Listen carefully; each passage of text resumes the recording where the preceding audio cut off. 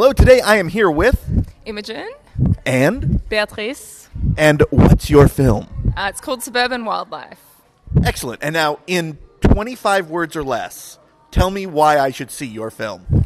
It's a tender coming-of-age film set in Australia in... And now, that was 25 words, exactly. Now, what part of Australia? So we filmed it in New South Wales, like around Sydney. It's a good part of Australia, not a great part. It doesn't have a great Aussie rules team, so... Look, beats me. I'm in the arts. I don't know anything about sport. Which is weird, because it's all the artists out in the U.S. who are into Aussie rules football, which is weird. That's really weird. It is weird. And you know why it happens? Why? Because the Australians who are into that aren't. So we have to be... Gotta compensate. We have to be contrary. Yes. Now, what do you do with the film? I was the co-writer and associate producer, and also just part of the marketing team now, I guess.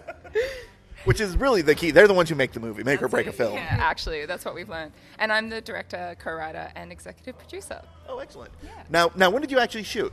So we shot early 2017. It was like 50 degrees. I don't know what that translates to in Fahrenheit, but it was really hot. 128, I think. It was disgusting. But it's like, means that everyone's like sweaty and delicious. So it's like that kind of vibe of like hot summer. It's a very steamy film.